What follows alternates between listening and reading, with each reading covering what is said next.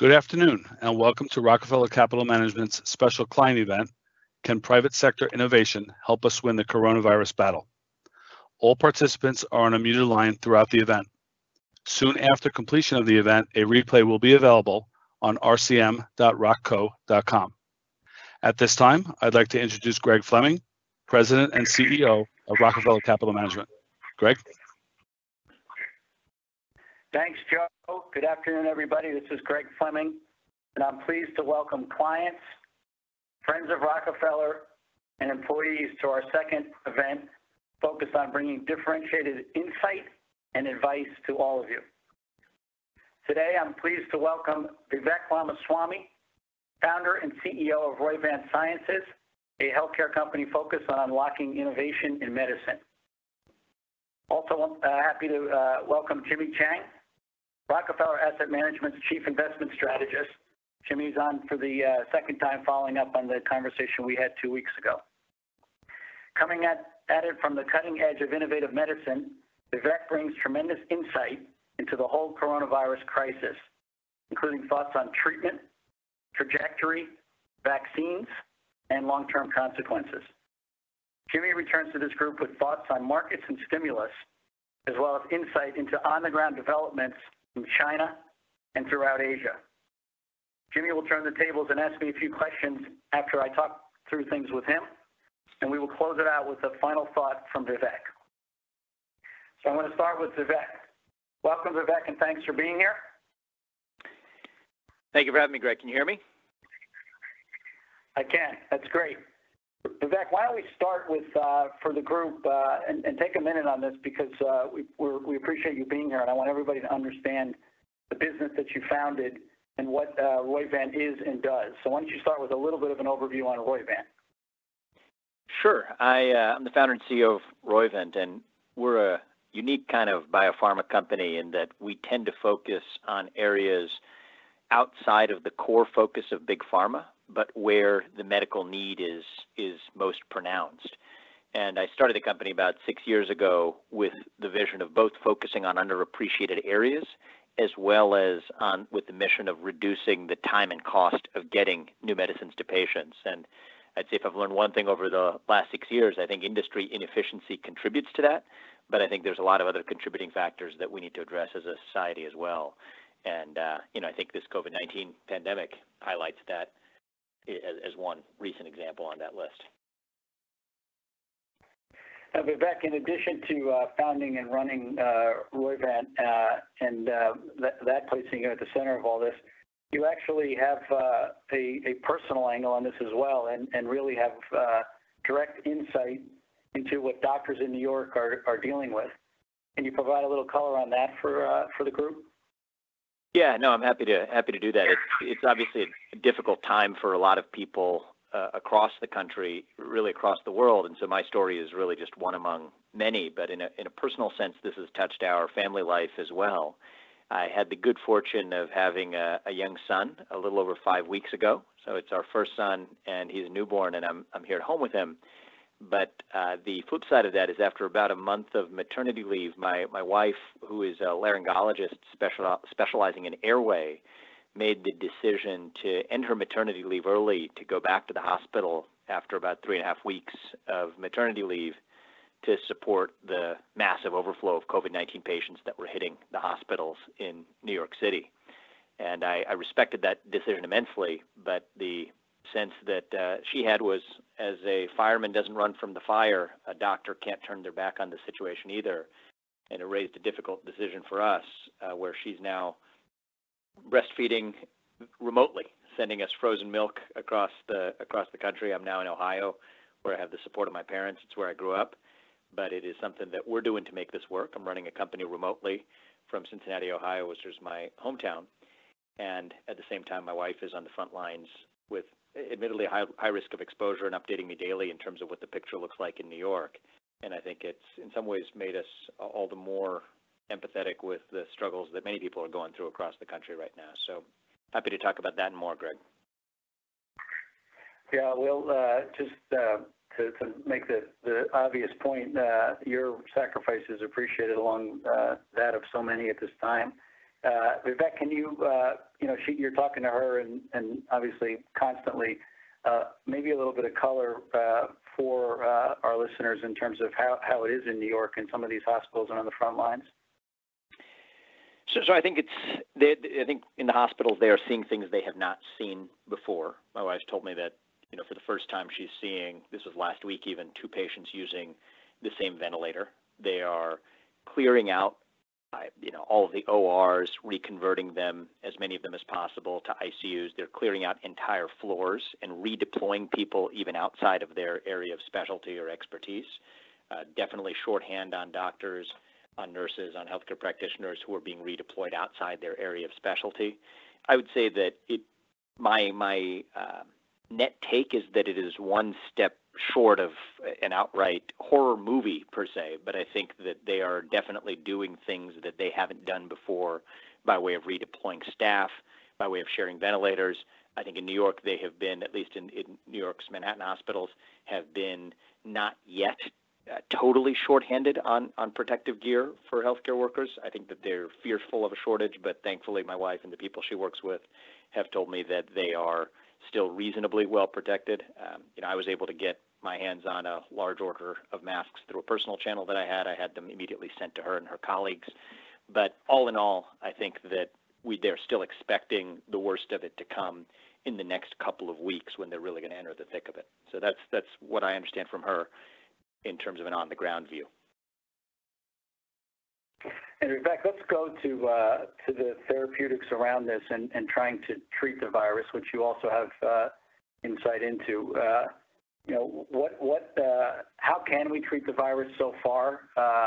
There's almost daily news around, some big biotech company talking about some treatment, whether it's from past diseases, HIV or Ebola or others that might be applicable here. But where does it stand from your vantage point when you look across ways of treating it once you have it? And we'll get to things like vaccines later, but let's start with the treatment. Yeah, sure. I'm happy to do that. And Greg, it might actually just be easier for me to give a bird's eye view inclusive of vaccines just to orient everyone, because I know everyone's hearing a lot of developments in the news every day. Just to put it into context, in the R&D landscape, you have the vaccines. You got the vaccines, right, which are about preventing people who are uninfected from becoming infected. And then you've got therapeutics, which are about treating people who have been infected.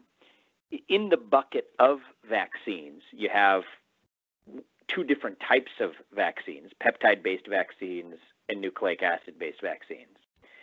Peptide-based vaccines or live attenuated vaccines, these are the more traditional approach that you might be familiar with when you're thinking about taking a small amount of weakened or dead virus and introducing that into a healthy or virus-naive population. That's the way most of our commercial vaccines work today, or taking a protein that vaccine expresses and introducing that into human beings. There are certain companies pursuing this type of strategy. However, the most advanced vaccines right now are not peptide-based vaccines, but are nucleic acid-based vaccines, specifically mRNA-based vaccines.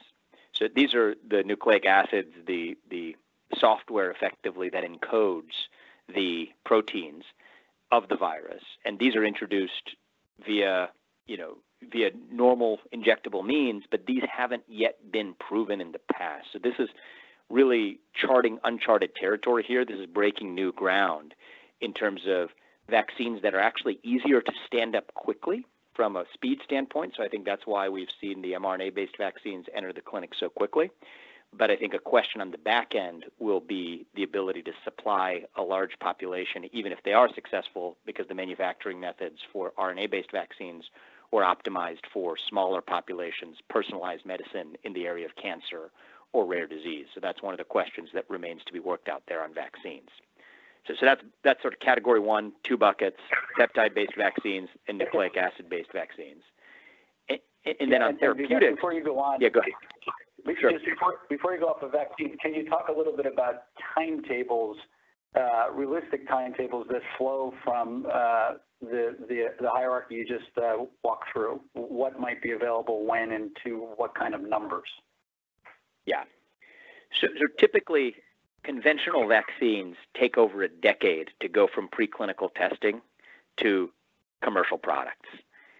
In the context of a pandemic, that can be shortened considerably, but I think it would require regulatory flexibility. I think even with I believe under the most optimistic assumptions, an eventual approval for a COVID-19 vaccine would be at least a year, probably a year and a half away, even under optimistic assumptions. And I think furthermore, even if approved, there's a separate question that we are going to have to answer, a bridge we're going to have to cross with respect to manufacturing it at scale that it can actually be rolled out to enough people. Now, I have some views on this and in terms of how we can prioritize which people get said vaccine if we're so fortunate to have one, but we can discuss that a little bit later. That's also why I think that a national strategy predicated on the existence of a vaccine, A, because it's unknown whether it will succeed or not. RNA-based vaccines have not yet demonstrated widespread efficacy in any other disease area. B, it's just going to take us a minimal amount of time, at least a year, probably at least a year and a half. And third, that there's inherent risk that the manufacturing scale-up won't necessarily meet the demands of the population.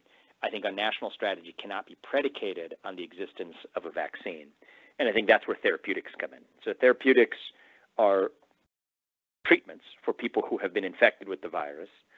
And here, for simplicity, I would put them into two categories as well.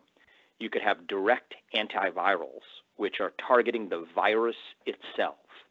Here, this is where the hydroxychloroquine discussion comes up. This is a direct antiviral in the way that it acts on this virus.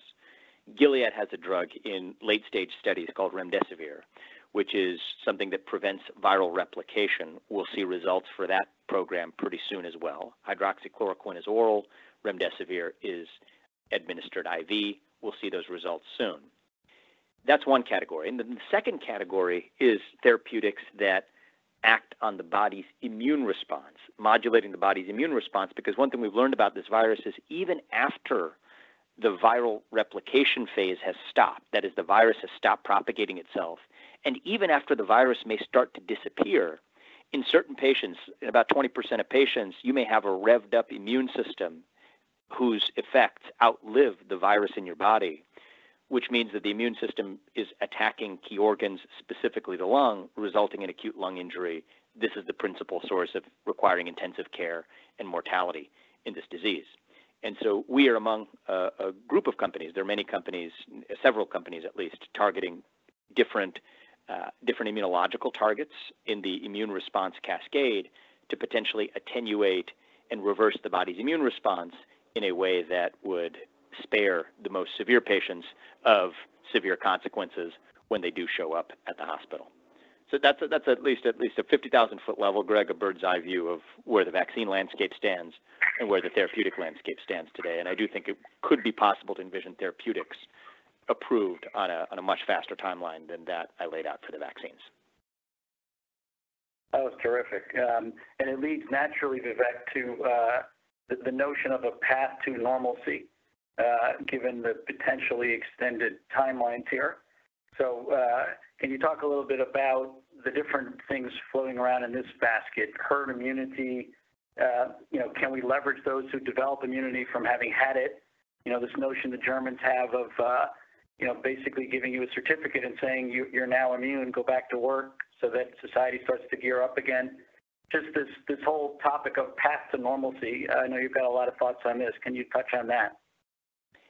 Yeah, absolutely. So, I'm happy to talk about the notion of herd immunity and address any other questions. Herd immunity is not a strategy. It is a state of affairs. It is a state of affairs that describes when enough of the population is already immune to the virus that any virus doesn't spread quickly in that population. So I think a lot of people have bandied about that term. I think that is a state of affairs, not a strategy. Now, I think a strategy here could be predicated on, I think one way out is widespread rollout of antibody testing. So the antibody test tells us whether or not you have antibodies against the virus, which tell us whether you're immune to the virus. You could have gotten it one of two ways, either through exposure to the virus. You might have been symptomatic. You might have been asymptomatic. You might have been exposed to the virus and not known it and had immunity that way, as measured by antibodies in your blood. Or you can induce an antibody response through vaccination, which we don't have yet, but following the rollout of a successful vaccine, that will be the second way of generating immunity. I think one path to normalcy, and a path that I'd like to see further progress made on, is broad rollout of our antibody test. Our antibody test, it's not our company, I'm saying us as a society, rolling out the antibody test such that we actually get our arms around what portion of the population is already immune through exposures that they may not have even known that they had. It might be 10%. It might be 20%. We might discover that it is some higher number. Those people are going to be able to get back to work pretty quickly, get back to normal life, because effectively they have the immunity badge. They have a badge in the form of their antibodies that protect them, best we know, from reinfection. On the flip side, you then have the people who don't have immunity. And the question is, those who are negative on the antibody test, what happens with them? Now, I've had discussions in the last few days with policymakers, a couple of people in Congress, one U.S. senator, and I think this is not lost on folks. But I think one early topic that's come up is, could we tolerate a national system in which certain people on the basis of a biomarker are segregated to say you can't go back to normal life, where certain people get a head start? Is that an inequity we would tolerate? I personally think that it is better than the status quo. If we can send 10 or 20% of the people back on the basis of having immunity that's proven on the basis of a lab-based result that's now available, that's a good thing, and everyone stands to benefit from it. But even if you disagreed with me on that, and I do think that that is an emerging debate on this topic, you also could do a service to the people who are antibody negative, who may require greater time for their shelter-in-place mandates, but on the flip side, should be at the top of the list for those who actually are eligible for vaccination when vaccination comes out. As I said earlier, when a vaccine comes to market, we will most likely face a supply shortage of that vaccine, and we're going to need a scheme of prioritizing who gets that vaccine first. It would be a waste of a vaccine to use it on somebody who was already antibody positive, but it would be the highest ROI to use it, especially on somebody who was not only antibody negative, but also presented risk factors for whether or not they were going to ultimately be at higher risk of ending up in the hospital. So to me, that's what's missing right now. But the good news is what's missing is a clear national plan on how to navigate our way out, including through the use of testing. But I think the good news is I think it is doable. I think it is up to probably the government, and if not the government, then someone else, to step up and offer a roadmap to lay out, hey, here are the people who already have immunity. Get them back to normal life, get them back to their way of life, get them back to work, get them to stimulate the economy. And then for everyone else who isn't, you're now, okay, you may lag behind a little bit, but the flip side is you're at the highest priority for vaccination when vaccination becomes available. It's not a comprehensive plan, but if it were, up to me, I think that's what I would like to see in the form of a comprehensive national strategy for a path to normalcy. Yeah. Vivek, two questions around this. One, the immunity badge. It sounded from the way you were describing it that people could have an immunity for reasons other than just having contracted the coronavirus. Can you talk about that? Is it possible, because of things that people have come into touch with over the course of their lives, that they might be immune to this coming in? And then secondly, how long before the government would have the ability to test the population on this kind of broad basis to figure out who gets the immunity badge and who gets back out there? Sure. So to the first question, the answer is we don't know. I think that we don't know the full set of reasons why someone might have immunity, and that's also what leads to wide error bars in our estimate for what portion of the population might have immunity. Early in this epidemic, one of the things we learned was that children seemed not to be developing symptoms. There's an exception for children under the age of 1, which when we saw that data is why my infant son and I chose to separate from my wife. But for children who are above the age of 1, there was evidence that they were not developing the disease nearly as badly when they contracted it, or may have even been asymptomatic when exposed. And one theory, this is not proven, but it was a theory, was that there's six coronaviruses in total. This is only one of the six coronaviruses. Many of the coronaviruses are benign and cause the common cold. And so one school of thought held that kids at schools were already exposed to these other coronaviruses, that their immunity may have extended to applying to this novel coronavirus as well. We don't know if that was right or wrong. What we also don't know is whether there is some level, this virus is impressively infectious, right? And people are getting exposed in ways that I think far exceed what we've seen for other transmissible viruses. But what we don't know is if there's a level of subclinical exposure, that you're exposed in small enough part that you go asymptomatic and don't even know it, where we might have a significant portion of the population that's actually been exposed but is going without symptoms, and yet may have been enough to still trigger an immune response that gives you antibody immunity. So it's a long way of saying, Greg, we don't know what the cause will be, but the only way to find out is to roll out broad-based antibody testing to the population. Then to the second question of you were saying in terms of what would the capacity be? Look, I think this is a matter for investment in this particular type of antibody test. There's labs across the country that are developing antibody tests now. Look, we just passed a multi-trillion-dollar stimulus package to deal with the second-order effects of this virus. I think it will require a large investment, but a drop in the bucket compared to the total economic cost and toll we're already incurring to set up a mandatory program of effectively at-home testing that's universally available and applied, where we actually are then able to answer that question. Is it 5%? Is it 10%? Is it 20% of the population? Or is it more that have a level of immunity? And then that also gives us the ability to wrap our arms around how big our supply needs for vaccination are actually going to be.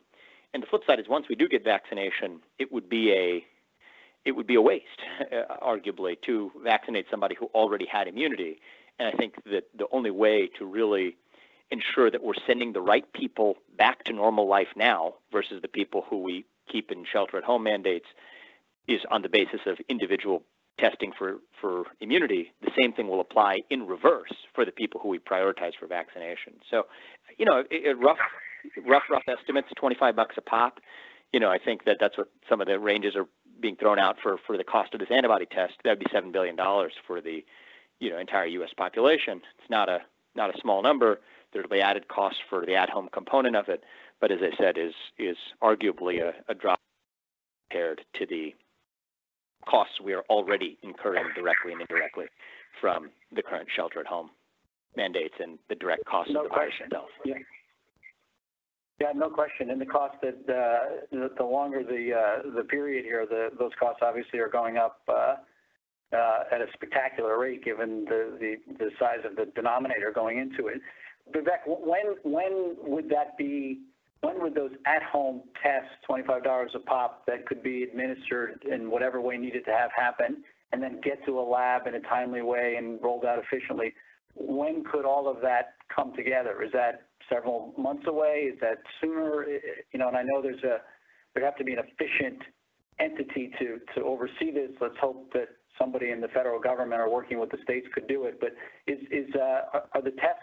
And again, you read lots of things about the English have this at-home test, and you don't even need the doctor there, and some tests require a swab. So where is it in terms of the ability to actually physically test 350 million Americans and send it to a lab on a timely basis? How far away is that if it was organized in an efficient manner?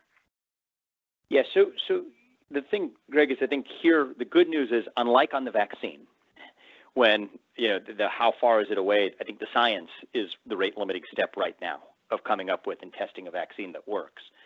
Right now, I think we're at a point with the antibody test where the science is not the rate limiting factor. So that's the good news. I think the bad news is that it's going to require a level of logistical coordination and investment in that strategy that we haven't yet seen. Now, I think it's still pretty early days until we've gotten a version of or multiple versions of the antibody test. I believe the FDA has recently okayed one. I think where this is now becoming relevant, but as an unscientific estimate, I think this could be, with the right level of prioritization and focus, could be a matter of a couple months, a program of universal national testing on the base of the antibody test to see who's immune and who's not as the backbone of our get back to work and get the economy restarted strategy, as well as our vaccine preparedness and prioritization strategy. But I think that will take a level of not only dollar investment, but leadership and coordination to be able to make that a reality. But if it were, I think within a couple months, I think that we have accomplished greater things in our national history than that when we've put our attention to it. Well, from my vantage point, I'd love to put you front and center on that, given listening to you here for this time. Vivek, that's terrific. I am coming back to you here after I talked to Jimmy about markets and Asia, but that was fantastic. Thank you very much, and we'll circle back to you and let you put a wrap on all this. Thank you, Greg. Jimmy Chang, you there? Yes, Greg. Good afternoon. Good afternoon, Jimmy. Welcome back. Let's build on the medical momentum that Vivek just set out and talk a little bit about markets and what's happening in Asia. So, if we start with the market, it's obviously been volatile. The fastest drawdown in the equity market ever, and then snapback of 18% in 3 days, and then more recent weakness again. What's your overall assessment 2 weeks on here of the economy and the market? Yes, Greg. I think what we're looking at is a tug of war between two major forces. On the negative side, we have a sharp decline in aggregate demand, not just here, but it's worldwide. This is a global lockdown, a global recession. It is unprecedented, in scale, as a negative shock. But on the positive side, we're seeing also unprecedented policy responses in both monetary and fiscal stimulus. So the market initially reacted to the economic shock and dropped 35% peak to trough. And then it rallied on the expectation of the rescue measures from the government. However, the forces on both sides will take time to play out. So don't expect a quick bottom and a V-shaped recovery. This is going to, take some time to play out. Yeah. And then, so if we go from, move to the earnings front, it's hard to believe that there's the normal side of life here as well. We're starting to head into earnings season. The jobless, the new jobless claims are in numbers. And when you look at the graph, we obviously, and here I would probably say we, meaning everybody in society, thought they'd never see bars like that.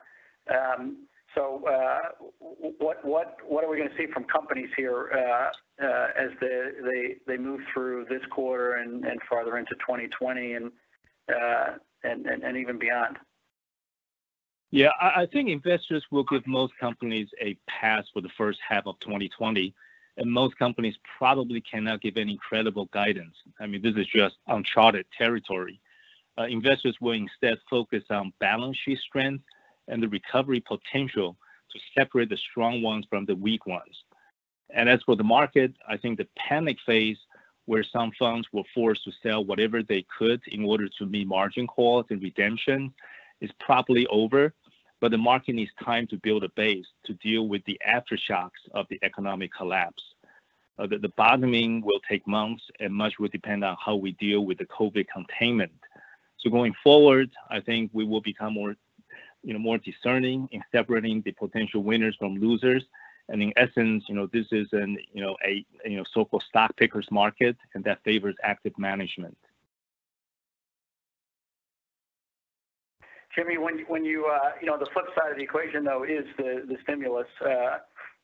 You just wrote a report where you cataloged it. You've got fiscal stimulus in the U.S. of approximately 10% of GDP. I think it was $5 trillion of committed stimulus around the world, everywhere, including throughout the European countries. Germany stepped up with a huge number for Germany, given their reticence to go down that path before this. The Fed basically saying we're doing unlimited quantitative easing. So, the other side of the equation, what is going to be the impact of all of this, this massive set of stimulus on all sides? What the Fed has been doing is simply unprecedented, and I'm using the term unprecedented a lot because it's truly unprecedented. They used to do quantitative easing at a pace of $60 billion a month, and last month they were buying $75 billion of assets each day, and that pace is now slowed down to $60 billion a day. So that liquidity injection will reliquify the market and allow proper price discovery. However, the liquidity injection cannot solve the solvency issue if company sales and cash flows are collapsing. So this is where the fiscal spending comes in, which basically puts money in consumers' pockets, $1,200 per adult making below $75,000 a year, to offset the impact of job losses, in the meantime for the next, 2-3 months. The fiscal programs will also pay small businesses to not lay off employees for 8 weeks and have some targeted bailout by industry. It's more about buying time, rather than stimulating the economy. So ultimately, we need to bend the curve and get back to work as soon as possible to get the economy going. And, assuming there will be no additional lockdown after the current phase of lockdown is lifted, the economy should start to recover sometimes in the third quarter. Jimmy, let's shift gears from the economy and the markets to China, which, given the fact that it's reopened and to some degree, I don't want to talk to you about that. You've got a lot of insight into what's going on the ground, what's happening on the ground there.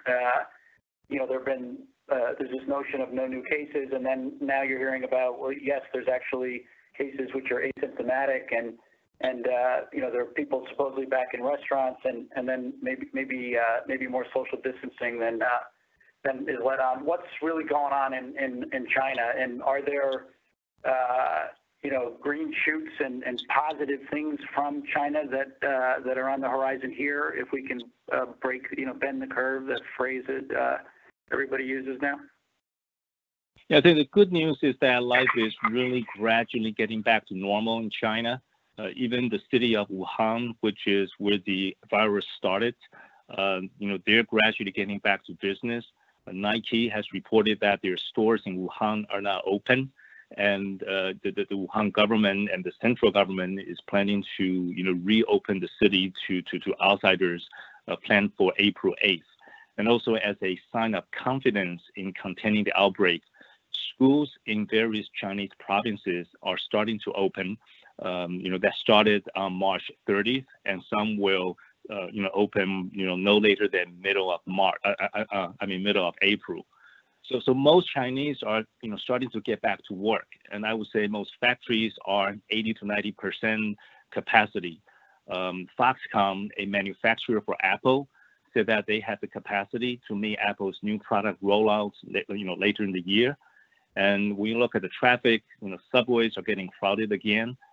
People have ventured back to restaurants, but of course certain sectors such as retail and hospitality will take much longer to recover, and some of them will go out of business. But for a country of 1.3 billion people, it's hard to believe that there are no new confirmed domestic cases. But they are moving the right direction. But their biggest challenge right now is with imported cases from overseas. So they have recently closed the border to foreigners, and anyone who arrives in China today from abroad will be quarantined for 14 days. On the economic front, they're trying to stimulate consumption, and many provinces are asking public sector workers and officials to visit restaurants and cafes as much as they can. But of course, the big challenge for them is also now seeing the decline in export orders as the rest of the world is, getting into lockdowns and is mired in a recession.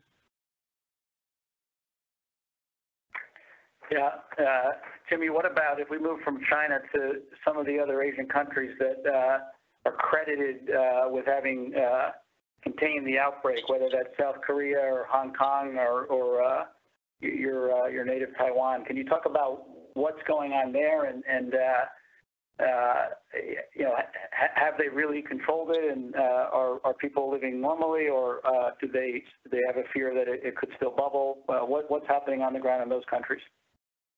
Yeah, I think those countries are, the good news is they're truly role models for the rest of the world. These Asian tigers, South Korea, Hong Kong, and Taiwan.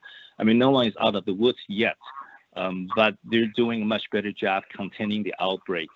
Now, they have coped relatively well because they were more prepared due to the SARS experience from 17 years ago.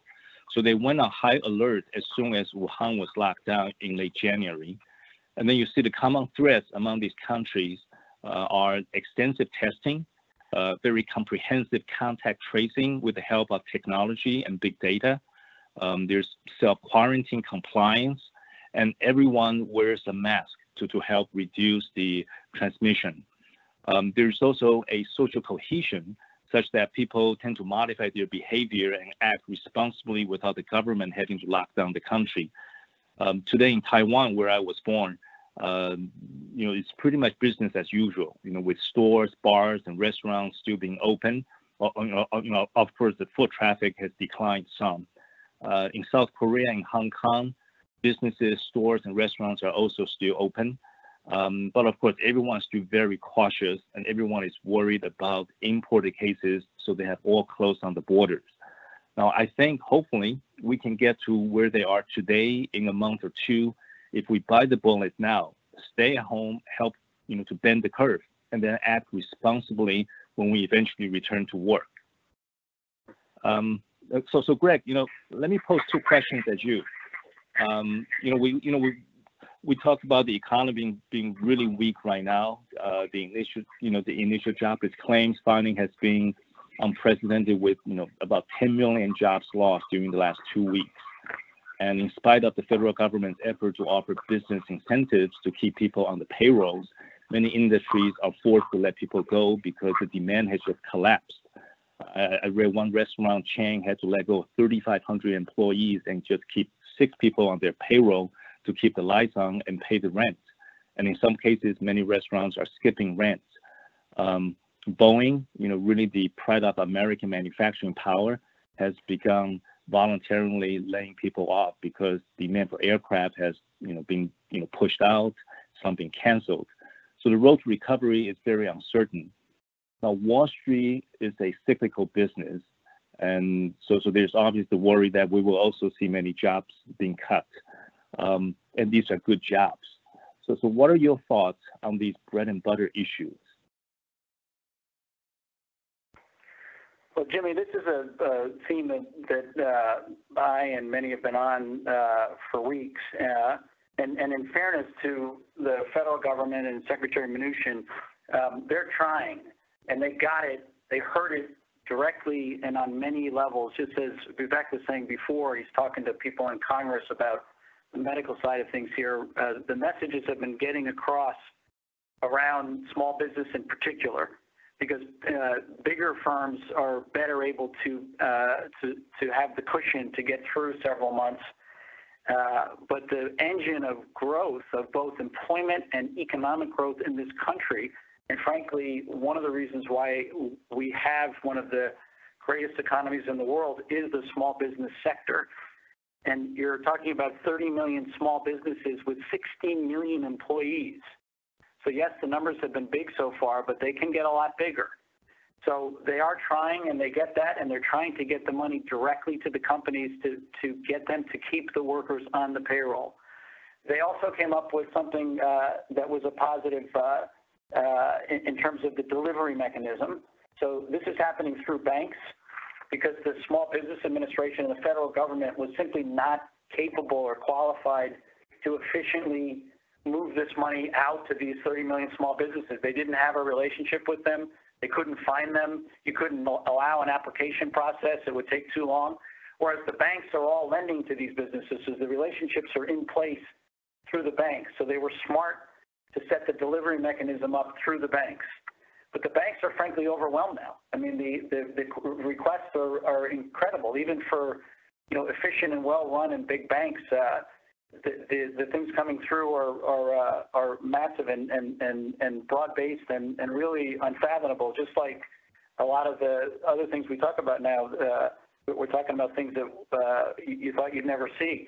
So the banks are overwhelmed, and frankly, it's a race against time, and we need to do better as a society, because these job loss figures can continue on like this if we don't get the money in the hands of these companies and these smaller firms to get them to retain and hold on to the workers. There's two things happening that we're racing against from the standpoint of the employment in our country and the workforce. One is this, trying to get money to places where a business that's a great business or was a great business a month ago, and you heard me give the example a few weeks ago on CNBC that if you had $120 in revenue, $10 a month, and all of a sudden you don't have 3 or 4 months revenue, even if it's a great business, you can't get to the other side. So that has to be bridged, that $20, $30, $40 of revenue. So we're in a race to try to make that happen. They're trying. In fairness, they're trying hard. But there's still some partisanship around the magnitude. The number here really shouldn't be too big, whatever it is. And what they put on the table isn't big enough. And they need to come back with more money specifically on this program, and they need to do that quickly. And then the other race is to try to bend the curve all the way back to the Vivek conversation and figure out how we can get some of those 60 million employees who might have immunity back into the workforce. And that race is another one that we need to do better on. So it's a major concern, because this is what's going to drive the magnitude of the downturn and the slope of that recovery that you said V-shaped will be tough. Whatever the slope of that is going to be determined by how many of these jobs and how many of these companies we can get through this, so they don't have to start over whenever that time is, whether it's hopefully June, July. But, when you listen to Vivek, the notion of us being completely past this where people can be vaccinated is pretty far out. So we need to do better on this topic.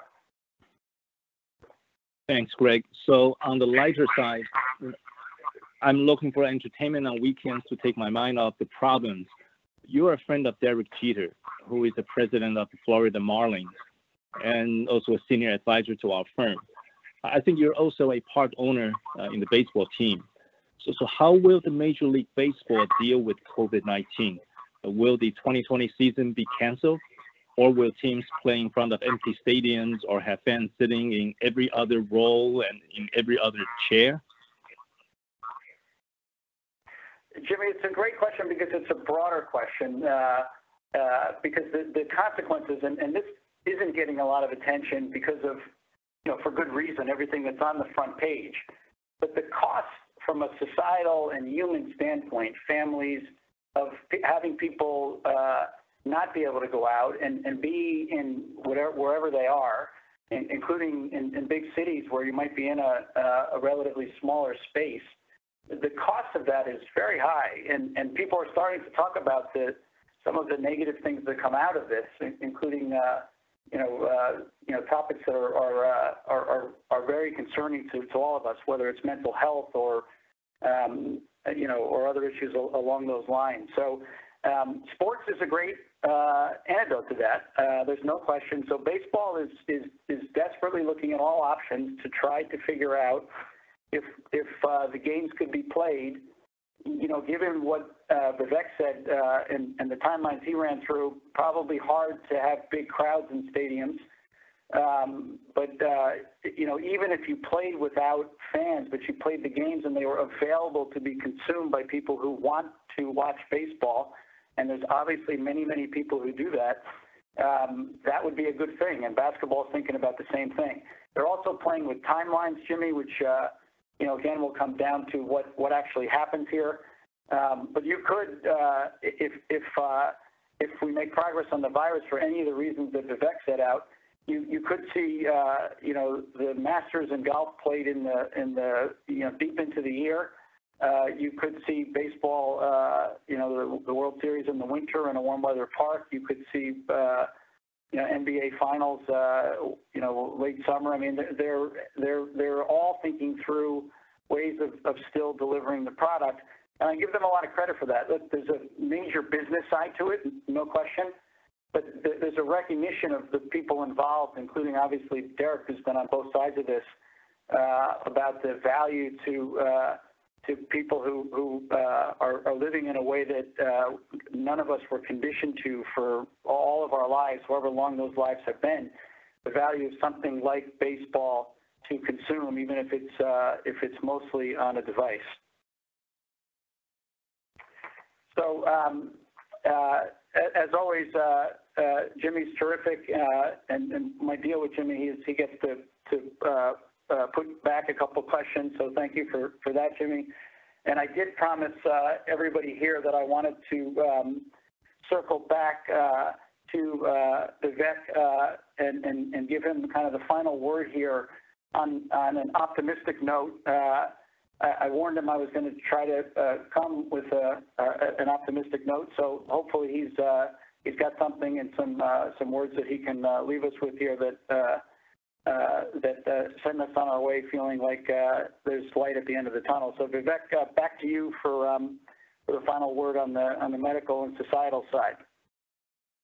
Yeah, absolutely. I mean, I am an optimist, Greg, so that's not, I think that's not too difficult. I think, look, history teaches us a lot. It was only a few years after the Spanish influenza epidemic of 1918 that we were also in the thick of World War I, that we catapulted forward into the Roaring 20s. And now, a century later, I'm actually pretty optimistic about our path to entering the Roaring 20s of our new century now as well. And I do think it matters how the role that leadership plays, I think, makes a difference. But I think with the right leadership, I do think we can come out of this even stronger as a country. I was in high school myself during 9/11, but the thing that I definitely will not forget about 9/11 is the way that our country came together as one unified people. Short-lived as it was something unique, and probably the most memorable part of that experience for me wasn't watching the planes hit the building, but watching the ways in which people in our community in Cincinnati, at my high school, et cetera, came together. And it's definitely been a couple of decades since then. And if I just look at this in the context of recent history, I'd say that over the last decade, we've done a great job of celebrating our differences, but also quibbling over them. And I think that this pandemic actually has an opportunity to mark a bookend of that chapter of our history and to start a new chapter where this virus actually reminds us of our commonality. It affects anyone, whether they're male or female, black or white, Democrat or Republican. It does disproportionately impact elder Americans, but even that reveals something we share in common, in that if we're not over the age of 60, like me, we definitely hope to be one day. And I think the fact that our greatest vulnerability is actually shared equally right now is something that has the potential to, I think, revive a sense of commonality that we haven't experienced in nearly a couple of decades since 9/11. And so if that's something positive to come out of this, I think that it will be, I wouldn't say that it would have been worth it. I think that we still want to live in a world in which we didn't have to go through this experience in the way that we have. But I think it has an opportunity to remind us what we share in common as a people. And also when I think about people like my wife and her colleagues working alongside her in the hospital right now, just like we thought about the first responders in 9/11, it's also an opportunity to remind ourselves of what true heroism is all about as well. And so if that's something to come out of this, then I think that it's something we ought to be grateful for as well. That's what I'll say, Greg. That was very well said. Not going to try to add to that. It was terrific. I want to thank Vivek and Jimmy for outstanding insights here and a fluency with their topics at a time when so many that are out there in one form or another are saying things that are hard to understand or just are flat out not accurate. So that was a terrific job by both of you. Thank you both for being here. I will close with Vivek's optimistic tone and quote Nelson Mandela. The employees at Rockefeller will know I like this quote. He faced tremendous adversity over the course of his life and dealt with it in a fashion that leaves him one of the most admired human beings in history, and that's why I like this so much. He said, and it's directly applicable to this time, it always seems impossible until it is done. So on behalf of all of my colleagues at Rockefeller Capital Management, thank you to Vivek and to Jimmy. Thank you for the loyalty of our clients, many of whom are on the phone today. We will continue to do all we can to counsel you and advise you as wisely as possible during this difficult time. And we will continue to bring best-in-class insight like you heard today from Vivek and Jimmy on forums like this as we move forward. So thanks again.